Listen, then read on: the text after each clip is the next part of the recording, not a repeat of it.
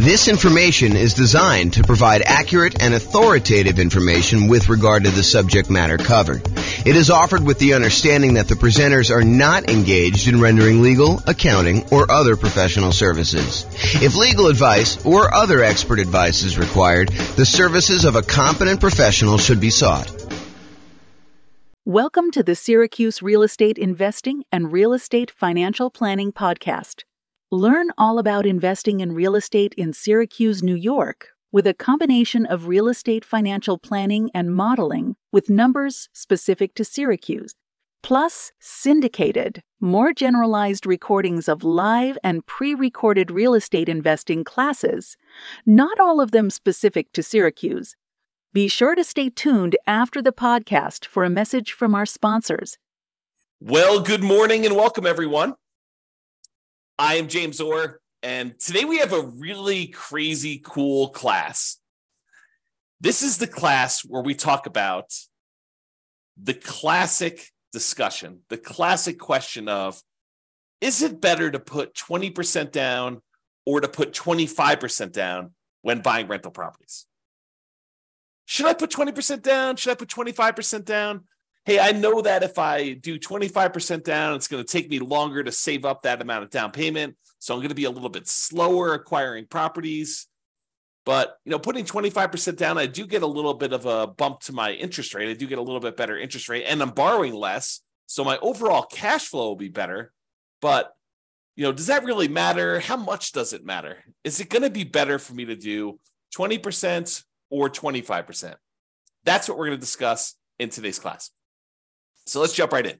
So what I did is, this is part of a new series I'm doing where I kind of compare these classic questions, these classic dilemmas of, should I do this or should I do that? The one we've done before this was, should I put 5% down as a nomad, buy a property, move in, live there for a year, and then convert it to a rental, put much less down, or should I forego that model and actually put 20% down? I think is what I did the last class. And so we're going to go through a whole series of these of, should I do this or should I do that? And how much better is it? How much worse is it? Is it universally better? Is it better in all of the different cities that we model? Or is it only better in some cities? And is it just marginally better? Or is it like ridiculously better that you would be dumb to do the other strategy? So we're going to go over all that. So what I've basically been doing is this. I wrote this real estate financial planner software, and it allows me to go and do these financial modeling where we can go ahead and say, you could basically set up a program to run an investment strategy. So for example, we can set up a program that says, hey, this is how much money I make. This is how much I'm saving. This is how much I would need to be considered financially independent. This is what properties look like in my marketplace, and they kind of go up in value over time, and interest rates may change or may not change. There's all sorts of variables you put in there, but we're saving this amount of money. Buy a property every time I save up a certain amount for down payment, plus some reserves, plus some closing costs. And then as soon as I get enough to buy the next property, go ahead and buy that. And let me know when I reach financial independence, and let me know what my net worth is. And let me know all these different measures of risk so I can find out if a strategy is riskier than not. So I went and I do this. I can create these kind of models for any given set of assumptions. And so what I did is I created a list of 300 U.S. cities, the most populous 300 U.S. cities, and I put in their kind of like median home price and kind of rent for what you'd get on that type of property, and their tax rate and their kind of like their insurance rate, and so all these different assumptions about all these different cities. And I also set up so that it says, hey, if you're working in a city that has a higher cost of living, you probably earn a little bit more, which also means that you need to replace a little bit higher income in order to be considered financially independent. So even though you may make more in a certain city, you actually have to overcome that as a hurdle to be considered financially independent in that city as well. And so I did these models in 300 cities for somebody who is buying 20% down rentals and someone who's buying 25% down rentals. And so now we can kind of compare the aggregate data of all these and see universally or certain markets if it's better to put 20% down or 25% down. So that's what we're doing here. So this is what we're comparing. In both scenarios, whether you put 20% down or 25% down, I've assumed in this particular set of assumptions that you are not buying an owner-occupant property first. You are starting as a renter and you are remaining as a renter yourself for the entire duration. There is a class coming where I go and I show you what happens if you buy an owner-occupant property first, because there are some super interesting things that happen when you do buy an owner-occupant property first. For example, you eventually pay off that property, and the kind of thresholds you need in order to be considered financially independent drops, because you no longer need to have that much money in order to support a mortgage on the property you're living in. So how much you need in order to be considered financially independent could go down. If you needed $10,000 a month to be financially independent to support a $2,000 a month mortgage or $3,000 a month mortgage, and if that mortgage gets paid off and you no longer have the principal and interest part of that payment, you may have taxes and insurance and all that other stuff, but the principal and interest part of it drops by $2,000. Well, you don't need $10,000 a month to be living on anymore. You really only need like $8,000 or $7,000, depending if it was a $2,000 a month mortgage or a $3,000 a month mortgage. And so it becomes interesting, because at some point, when you buy a house to live in, if it gets paid off, that your actual kind of like target in order to be financially independent drops. But we're not talking about that today. Little kind of teaser for another class. In this class, we are talking about analyzing whether you put 20% down or 25% down, and you are remaining a renter the entire time. So your rent just keeps going up with inflation, just like the rents on the properties you're buying as an investor, okay? And then you're remaining this renter the whole time, but you buy rental property when you've saved enough for your down payment, plus your closing costs, plus 6 months of reserves for your personal expenses, and 6 months of reserves on all of the properties that you own up to that point, including the one you're buying. And additionally, you need to qualify for that loan based on a 45% debt to income ratio. So if you're buying properties that have negative cash flow, then that could hurt you moving forward of trying to qualify for the next property. You need to wait for the rent to kind of creep up enough for you to actually get a good debt to income ratio where buying the next property is acceptable, which is the reality, right? I mean, if you're buying negative cash flow properties and you go to the lender and you say, I want to get a loan, they'll be like, hey, you don't qualify. Your debt to income ratio is out of whack. So we do take that into account when we do our modeling. And it does come into play when we have some of these markets where cash flow is really, really hard. And I'll also point out, kind of jump to head to a slide I'm going to talk about in a little bit, we are not optimizing for cash flow. You'll notice throughout the classes I've been teaching recently, we've been really focused on all the different ways, the 88 different strategies that we have for improving cash flow on properties. Because right now in our marketplace, prices are up, interest rates are up a lot, and rents are lagging. So cash flow on properties is really hard in a lot of markets.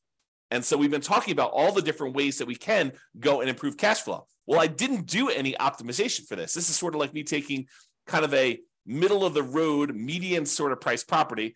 And in a lot of markets, you're probably not buying median. You're probably going to buy a little bit below median.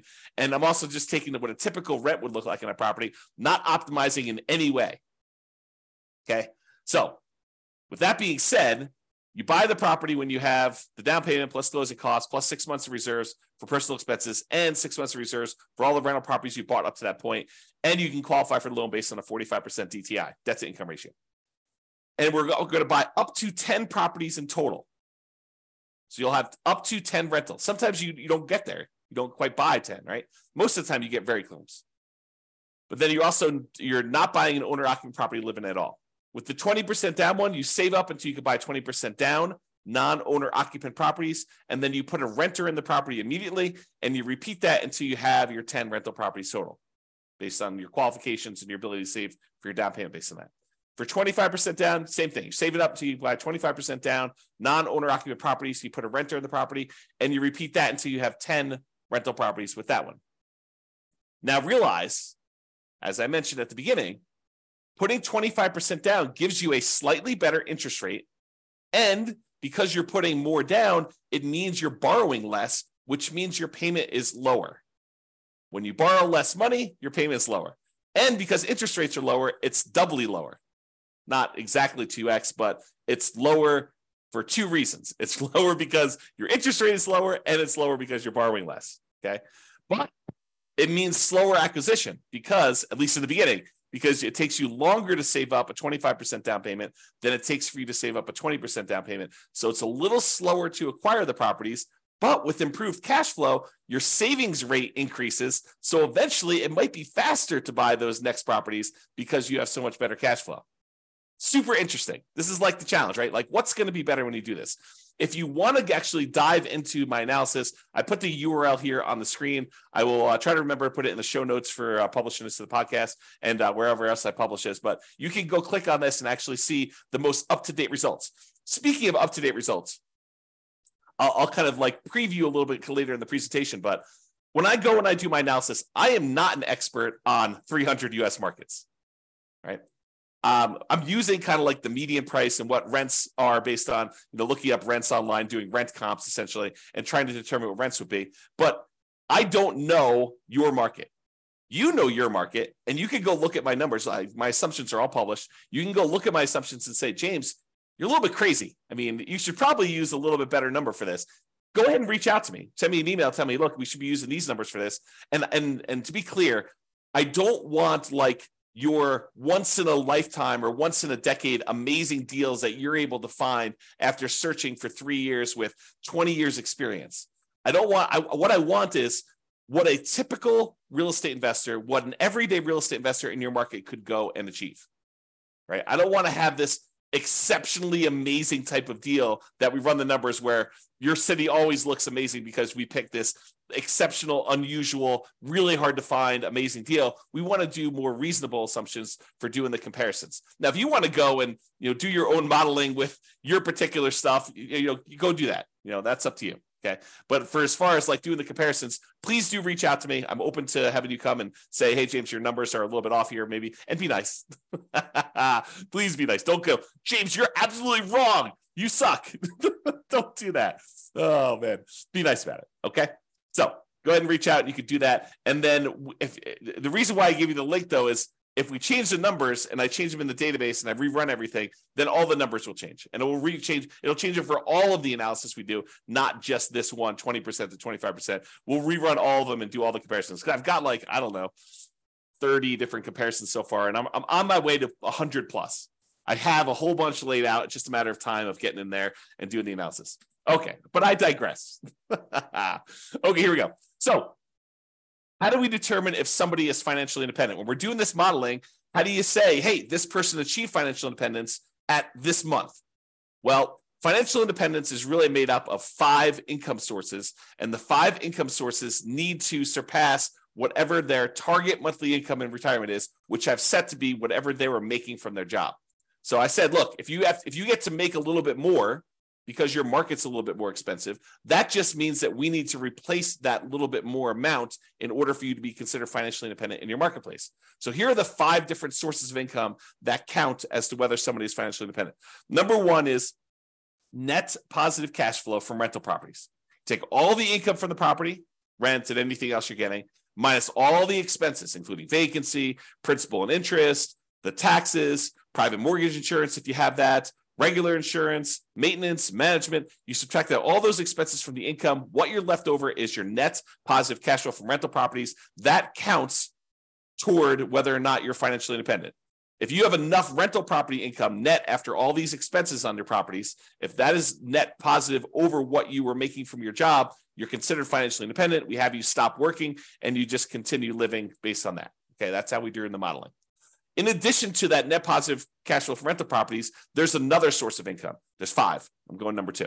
So you can take any money you have left over that is invested in stocks or bonds or loans as a lender, if you're making hard money loans or whatever it is, times whatever your yearly safe withdrawal rate. If you've heard of the kind of Trinity study or the 4% rule, we're basically taking any money you have invested outside of your rental properties times whatever your safe withdrawal rate, which we're going to assume to be 4% for all of these. And that gives you a number as well. So if you've bought your 10 rentals and now your money is sort of accumulating in your account and you get to $1 million, you'd have about $40,000 per year contributing to you being financially independent. Just using like an example. We do the actual math. It doesn't have to get to $1 million. We'll do it for $100. We'll do it for $10,000. We'll do it for $500,000. Any number you have, we'll multiply by your safe withdrawal rate, divide by the number of months in order to find out what your monthly income is, because we calculate it monthly, and we'll determine whether or not that contributes to being financially independent. So those 2 things, net positive cash flow and your invested assets times your safe withdrawal rate, plus these other 3 sources of passive income, which I did not model here because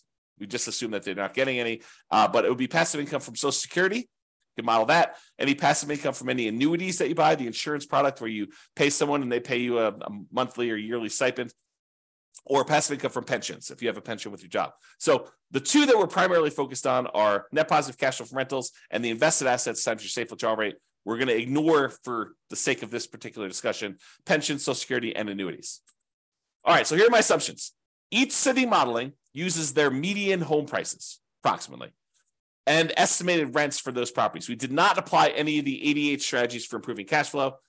Job income does vary based on the city, so you can afford a property in that market. I didn't want you to go and say, hey, everybody makes $5,000 a month, and then you go try to buy a property in LA, and you're like, you never hit the 45% debt to income ratio because you can never qualify for that particular loan. So I've had to vary income based on the city so that you could actually buy properties in that city, okay? But we do consider that if you need to make a higher income in order to qualify for properties there, that you also need to overcome that income to be financially independent. So it sort of offsets in a weird sort of way. We start with just enough down payment to buy a 5% down owner-occupant property with closing costs. So we assume you start with 7% of the price of properties in your marketplace, which also changes depending on what market you are. This is true even though you're not buying an owner-occupant property, because we're going to do some comparisons later where you do buy one, and I wanted those to be starting at the same ground, like starting at the same level, where instead of, if you start today and say, look, you make $0, which I'll probably do as definitely an example, where you're starting from nothing and all you have is a savings rate, and maybe I start with different savings rate, I'm digressing. Okay. But basically here I'm saying, look, you're doing it so that you have a certain amount that you could buy an owner occupant at the start, because eventually I'm going to compare you doing owner occupant ones and see how much of a difference that makes. And I wanted them to be as close to apples as we possibly could. I also set a $10,000 minimum. So if you happen to be a market where 7% of the price of your properties it works out to be less than $10,000, I do bump it up to $10,000. I don't even know if we ever hit that.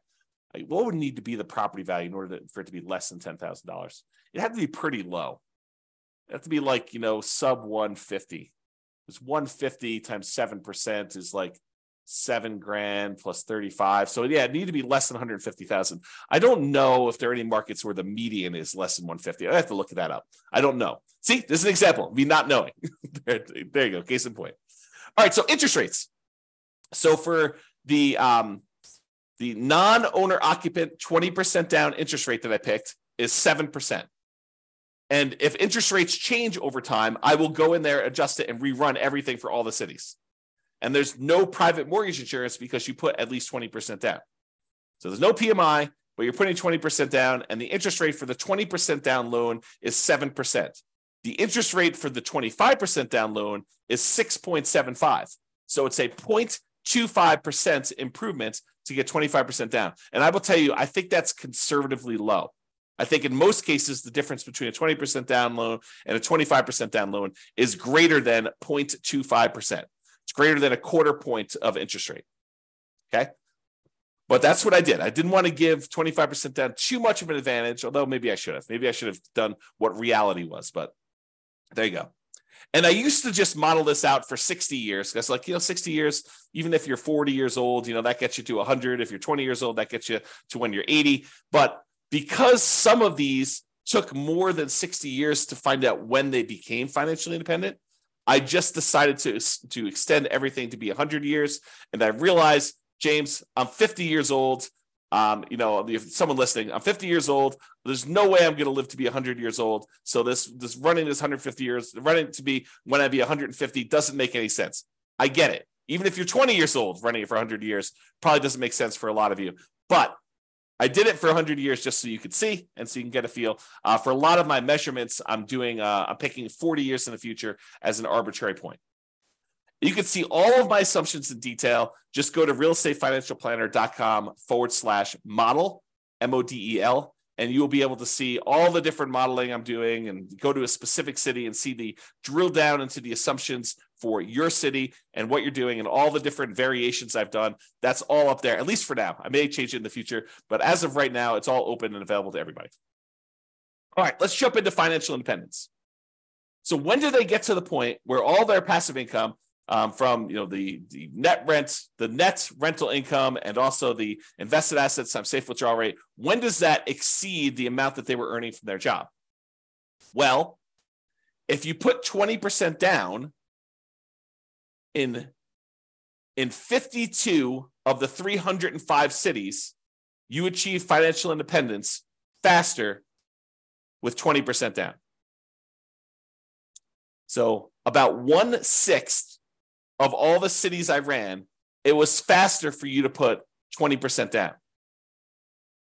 However, in about 2/3 of the cities, 194 cities out of 305, it was faster for you to be financially independent if you put 25% down. Wait, what? So putting 25% down was actually faster in 2/3 of all the cities we tested than putting 20% down. And in 59 cities, it didn't matter. Didn't make a difference whether you put 20% down or 25% down. In fact, there were 25 cities where you never achieved financial independence, regardless of whether you put 20% down or 25% down in 100 years. Now, you may have a pretty significant net worth at that point, but your income from your real estate and the income coming from that safe withdrawal rate of any other invested assets never exceeded the job income that you had. But you could just go ahead and say, look, I'm going to stop working. I've got $3 million or $5 million or $10 million, whatever it is that you have there, and I'm just going to start depleting that. So you'll end up kind of losing your balance over time in some of those cases. Some of the cases you actually don't. You'd run out of money. We'll show you those. Okay.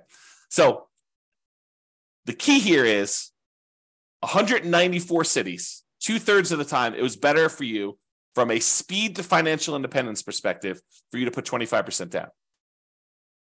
So that's a win in most cases for 25% down. However, what's interesting is it's not universally true.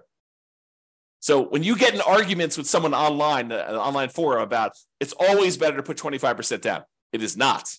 Or if you get in an argument with them, hey, it's always better to put 20% down. No, it is not always better. Sometimes it's better, sometimes it's not. And you got to go look at your city to find out what the deal is there.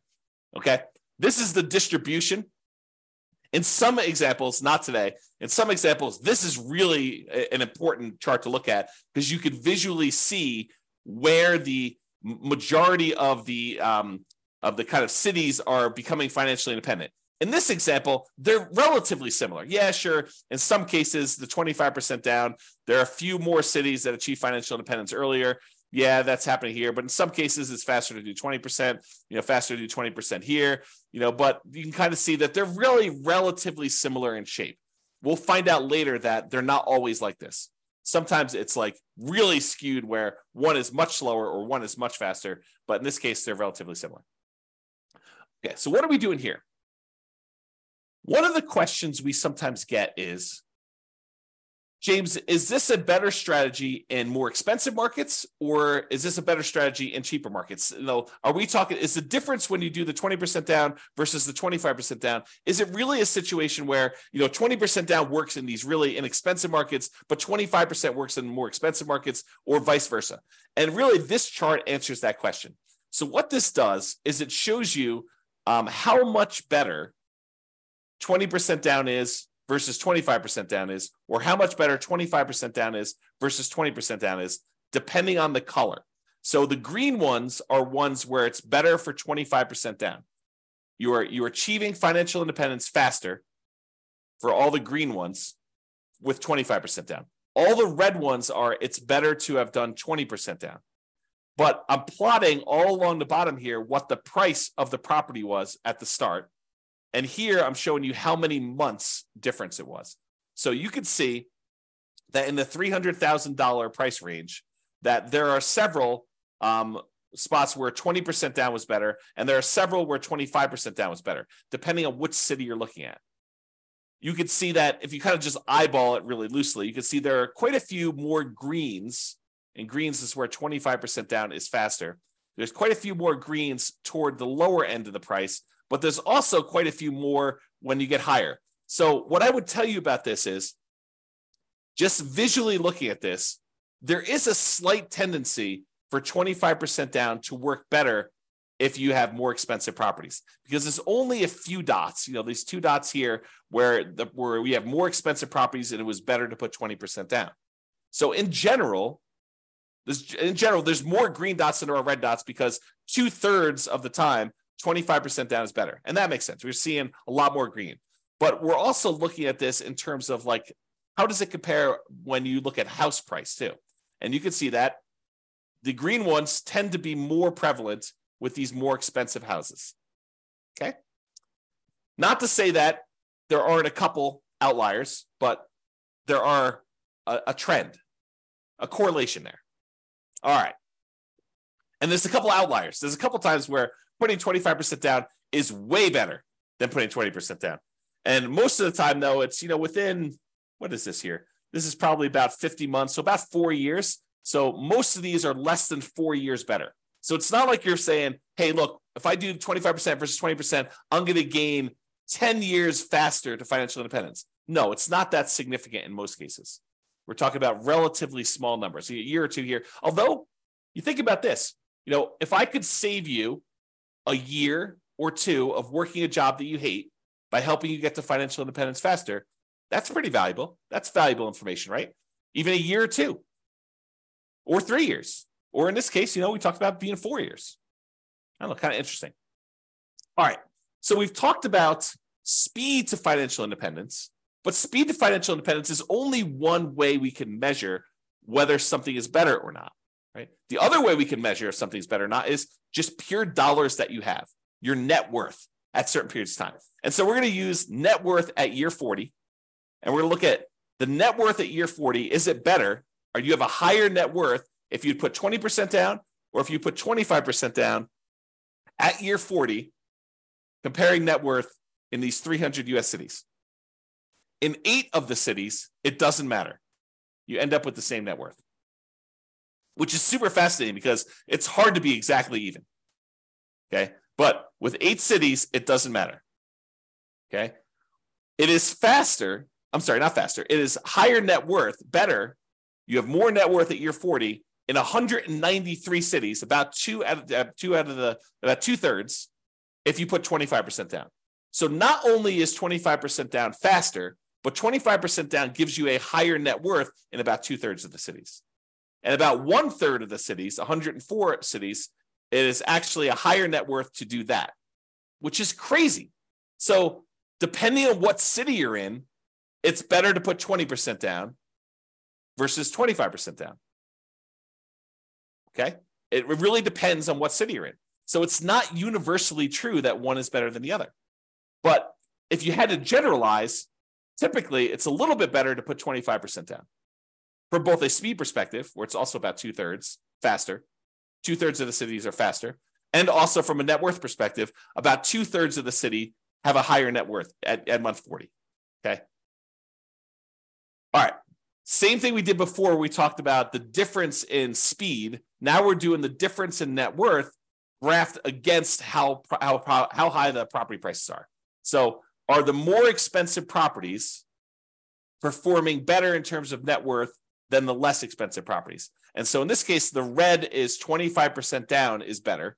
So in this case, the reds are appearing more frequently at the higher end prices. And so it is slightly better to put 25% down on these higher priced properties than it is to put 20% down in terms of net worth.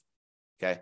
Now down here, I wouldn't say one is better than the other because there's a bunch of each, but up here, it looks like there's only reds, which is, it's better from a net worth perspective to have 25% down as you get more expensive in your properties. And that sort of makes sense, right? A lot of the more expensive properties, they tend to have not as good cash flow. They're very expensive and the rents are a little bit lower. And because of that negative cash flow, it's better if you put more down because it means you have less negative cash flow or slightly positive cash flow, depending on what the exact situation is in that city. And so this sort of makes sense to me, that if you put more down, you're likely to do a little bit better in those markets in terms of net worth. All right. Ran out of money. This tends to be in expensive markets, which I'll show you here in a second. And we did not apply any of the 88 strategies to improve cash flow. But in some of these markets, you end up having so much negative cash flow that you end up running out of money. You're buying properties that are alligators and they're taking you down. And so we could fix this if we were to go in there and manually say, okay, look, we're not going to buy this property unless it has these characteristics. I'll buy slightly better properties. I'll improve my cash flow in all these different ways. I'll save up more down payment. I'll save up more in reserves. And we could overcome this. but realize that with the modeling we did, there were 11 cities that ran out of money out of 305. 11 out of 305. In 294 cities, it didn't matter. None of those ran out of money, but in 11 of the 305, you did run out of money. Even with 6 months of personal reserves, 6 months of reserves for the property on all properties before you buy the next one. Okay. So there are things we could do to avoid that. We talk about those in other classes. So as far as which ones run out of money, it tends to be the more expensive properties. The overwhelming of things under $1 million. In fact, I can't see any under $1 million where it ran out of money.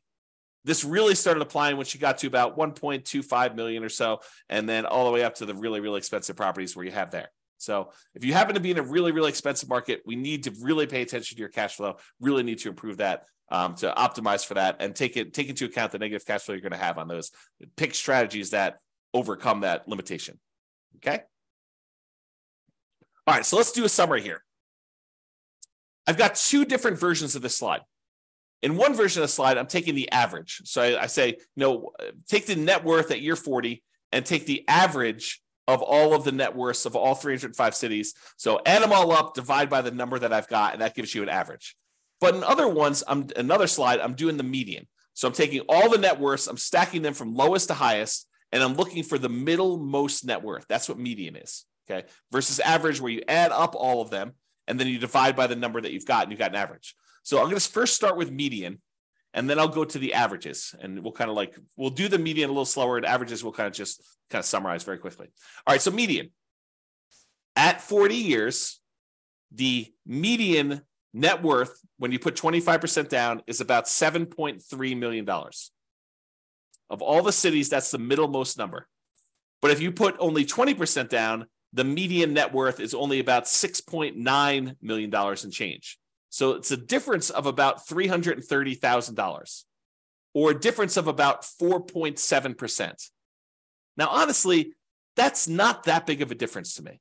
A 5% difference, yeah, there is a difference, but we're talking about, a $330,000 difference on a $7 million net worth. Not super significant to me. So while 25% is better, it's not like crazy 2 times better or anything like that, right? It's marginally better if you think about it. And as an aside, we're talking about the net worth 40 years in the future. So the rule of thumb is, if you look at net worth 40 years in the future, we're really about a third of that in today's dollars. So a $7 million net worth is probably in that $2.3 million net worth today. That's what it would be worth in today's dollars. That's the rule of thumb. It's about 1/3. Okay, so net worth, a little bit better. Of the ones that ran out of money, the overwhelming majority of ones didn't run out of money. And so that's basically the same for median. No difference there. Each of them bought 10 properties on median. So the middlemost one bought 10 properties. So there's no real change there. And as far as how long it took them to be financially independent, the minimum target monthly income and retirement achieved month, the MTMIR, that's what MTMIR stands for. When we achieve that, it's a little bit faster for the 25%. It's 2 years faster when you look at the median. So what's 2 years of your life working a job that you don't want to work worth to you? Well, it's 2 years faster to put 25% down, which is about 4.1% faster. Again, not a huge difference from a percentage perspective, but if you don't have to work a job you hate for 2 years, that could be great. Now, if you love your job, maybe it's not a big deal, right? If you're like, hey, I love what I do, I would do it even if I didn't get paid, awesome. But if you don't like your job, 2 years can seem like a very long time. So there you go. All right, so those are kind of like the metrics that we've got. So really, 25% down is slightly better. 4.7% better in terms of net worth, and 4% better in terms of faster speed to retirement, to being financially independent. But let's look at risk. Okay, so there's, I don't know, however many there are. There's 6 different measures of risk that we've got on here. One is rent resiliency. How far rents can drop before you would have negative cash flow. And if you're putting more down, you would think that that would make you less risky because your monthly payment is lower. So your rents could drop more before you'd actually have negative cash flow. So by putting 25% down, it should be less risky. And it is. It's about 10% 9.7% less risky over the entire 100-year period. This is not a snapshot in time. This measures risk over the entire period that you ran it. Okay. And there are other scenarios, not necessarily today, but there are other scenarios where the risk actually shifts. So it could be really, really risky early on and much less risky later on, or vice versa. It could be really, really low risk early on and much, much riskier later, or it could be sort of an even distribution of risk, which is pretty rare. You usually have spikes in there whenever you kind of increase certain things, but each risk curve is different. And it's interesting to summarize them, but it's more important sometimes to actually drill down and see what's going on an individual city basis. Okay, so we talked about rent resiliency, how far rents can drop before you'd have negative cash flow. What about price resiliency? How far prices can decline before you have negative equity? In other words, how much equity cushion do you have in your properties? And if you put more down, if you put 25% down, you would expect it to be less risky, which is true. So we have a 70% price resiliency on average for the 25% down versus 68 for the 20% down, or about a 2.9% difference. Again, that's not that big of a difference to me. That's almost the same, right? But 25% down is slightly less risky. What about debt to income? You know what? Your lender calculates a debt to income calculation to figure out what your debt to income ratio is before they give you a loan to buy a property. Well, we measure this every single month on all the properties that you currently own so that we can see what your debt to income ratio is on a 100-year term. And it turns out your debt to income ratio is better. It's lower for putting 25% down. You put more down, you have lower monthly payments for the amount of money you've got coming in, which is pretty much the same because you're buying the same properties. So your lower debt to income ratio means it's less risky for you to put 25% down. It's about 15% better for you to put 25% down. That's starting to become significant for me. That's an improvement. It's less risky from a debt to income perspective to put 25% down. What about if we took your debt load, how much debt you had in total, add up all the mortgages you have in this case, and we divide that through by what your total net worth is? We wanted to find out what the ratio of all the debt you're carrying is to your net worth. If I told you I have $5 million in debt, does that scare you? $5 million in debt. I owe $5 million. Does that scare you? Well, if I make $50,000 a year and I have $5 million in debt, that probably would scare a lot of people. If I make $5 million a year and I have $5 million in debt, that probably would scare you less. If I make $100 million a year and I have $5 million in debt, that probably wouldn't scare you as much. Similarly, if I tell you I have $5 million in debt and my net worth is zero because I have no other assets, that might scare you. If I tell you I have $5 million in debt and I have a $5 million net worth, really, that's much lower. That's much more conservative. What if I told you I had a $100 million net worth and I have $5 million in debt? You'd be like, that's fine. You could go ahead and take some of your assets and pay that off really easily. And so we want to look at your debt compared to what your net worth is to see what that ratio is. When you put 25% down, that ratio is improved. It's better. And so it's lower. You have a 32% debt to net worth ratio, which is about 8.6 better than the 35% you have when you put 20% down. So it's less risky, put 25% down. What about your debt to your liquid net worth, or what we call debt to account balance? Sure, your net worth consists of the equity you have in your properties, plus any money you have invested somewhere in stocks or bonds or savings or whatever it is there. But what if we say, let's ignore equity, because equity is really hard to get at sometimes. So let's just look at what your debt is compared to your liquid net worth, how liquid you are compared to that debt. Well, we can measure that, debt to account balance, and it turns out that, oddly enough, 20% down is slightly better there. 20% down is slightly less risky, and it's about 12% better. That's interesting, right? And then how many months of reserves do we have on average? Ideally, we want to have at least 6 months of reserves, but wouldn't it be better to say I have 12 months of reserves somewhere? Wouldn't it be better to say I have 24 months, I have 2 years worth of reserves, where I have enough reserves where if I didn't get rent for 2 years, I would be fine? Sure. I think that's more conservative. Well, the average number of months of reserves in these models is 676, which tends to be skewed by the really, really high numbers you have much later on in the modeling. And early on, you barely have that 6 months because that's the criteria for buying properties for a lot of cities. Okay. But it's about 8.7% better putting 25% down when we look at that measure of risk. So to summarize, all the green areas here are ones where 25% down is better. So it's better in net worth. It's better in faster speed to financial independence.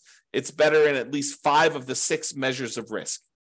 And with some of these, they're relatively small differences. And some of these, they're starting to become a little bit more significant in terms of what percentage difference they are between putting 20% down. Okay. So that's all the medians, looking at the middlemost one for doing that. Okay. What about average? Well, with average, it's even more extreme. Not necessarily in a percentage, although in some cases it is, but with this, it's better to put 25% down universally when we look at the average for all the different cities. Okay. It's 0.7% better from a net worth perspective to put 25% down. It's 2.2% better from a speed to financial independence perspective to put 25% down. And then, it's much better for you to put, in the 10% range plus for several of these measures of risk when you're considering putting 25 or 20% down. So in general, it seems like 25% down is a little bit better. Not like all better, and it really matters which city you're in, honestly. Okay. Now remember, I've said this a couple times, you could apply the 88 strategies we have to improve cash flow to improve on these numbers. These are sort of like middle of the road numbers. We're basically using the median price property in the market and the rent we might be able to get on that property in that market. You could choose a better property and you probably would do better. And I do model some of these improvements. Like there are examples where I model and say, what if you could buy a property and get a 5% better price, or 10% better rents, or 10% better price, or you get slightly better interest rates, or you buy down the interest rate. Like I'll do all these different models and I'll compare them so that you can see what impact that has. Okay. Now, again, this is my call to action for you. If you're an expert at your local market, I am not an expert at your local market. And if you want to help me improve my numbers for the local market, reach out via email and I can update the numbers in our database to rerun all the scenarios to your market. And we can improve this so that everybody gets the benefit of being able to see how this compares. Now, I'm not trying to show best case that only a small number of real estate investors could expect to achieve. I really want to use numbers that any real estate investor in your market could expect to achieve. Okay. All right. Now, something interesting that comes up to some people here, and kudos for you, a little plus for you if this applied to you. So you're realizing that, look, we're buying these non-owner occupant properties. We're not moving into these properties, right? So we're buying investment properties. What if you live in a market where your market conditions suck? The economics of you buying rental properties in your market are just not ideal. Could you go and say, I live in blank city, but I will go invest in another city where the economics are much better? Sure, you totally could do that. And there's no local market limitation because we're not even buying an owner-occupant property in this particular case. But you could go say, hey, I'm going to live in X city and buy in Y city. And I did not model it that way. So you could do a lot better than what I'm showing if you just picked a different city that had better economics. All right. So that's it. In our current market conditions, our current price, current interest rates, or current rents, as of March 22nd, 2023, that's when I'm recording this. So if you're wondering, like, where was this? When was this that was happening? In 300 plus US markets using less than ideal median price rent properties, putting 25% down is better in terms of net worth and speed to financial independence in general. But there are exceptions. The market does matter. In some markets, 20% down is faster, more profitable, and arguably better, which is why it's so hard to have this conversation. Generally, though, putting 25% down is less risky. There are probably exceptions to that too, though. It's best if you look closer at your specific market and apply as many of the 88 cash flow improving strategies as practically possible to improve on your implementation. And if you go to the realestateFinancialPlanner.com/model, you'll be able to go ahead and see your city and the comparisons for your city and all that stuff. All right. That's all I got. This has been James Orr. I hope you enjoyed this. Hope you enjoy these kind of like the theme of kind of comparing these, because I'm going to do more of them, unless you tell me I hate them. But I'm going to do more of them because I find it fascinating to see, hey, should I prepay PMI, or should I not pay PMI, or should I hire a property manager? What's the impact of hiring a property manager if I'm going to put 25% down What's the difference in speed if I hire a property manager versus not hiring a property manager? Or what is the difference in speed if I decide to pay off my properties early? If I take extra cash flow and I use it to pay off that, what happens if I take my money and I save it up until I can pay off a property in full? Is that faster? Should I buy 10 properties, wait till I get to the point where all of the equity in those can pay off 4 of the 10, and I sell off 6 of them to pay off the 4? Is that faster? So I'll do all of these comparisons, and I'll show you which one's better, by how much, and how that changes risk characteristics too.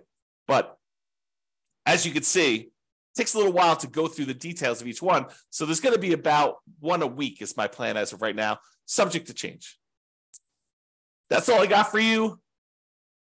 Hope you enjoyed it. This has been James Orr.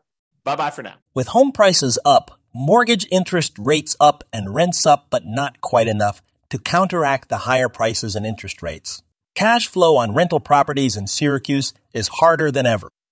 Book a call with the Real Estate Financial Planner to apply our proprietary 88 strategies to improve cash flow on your rentals.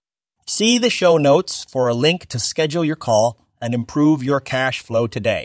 If you're a real estate agent, lender, or professional in Syracuse that wants to help our real estate investor listeners, consider reaching out to learn about collaboration opportunities with this podcast. We'd love to add more value to our listeners by having you assist our investors buy, sell, and finance their real estate investments. See the show notes to schedule a call to discuss collaboration opportunities.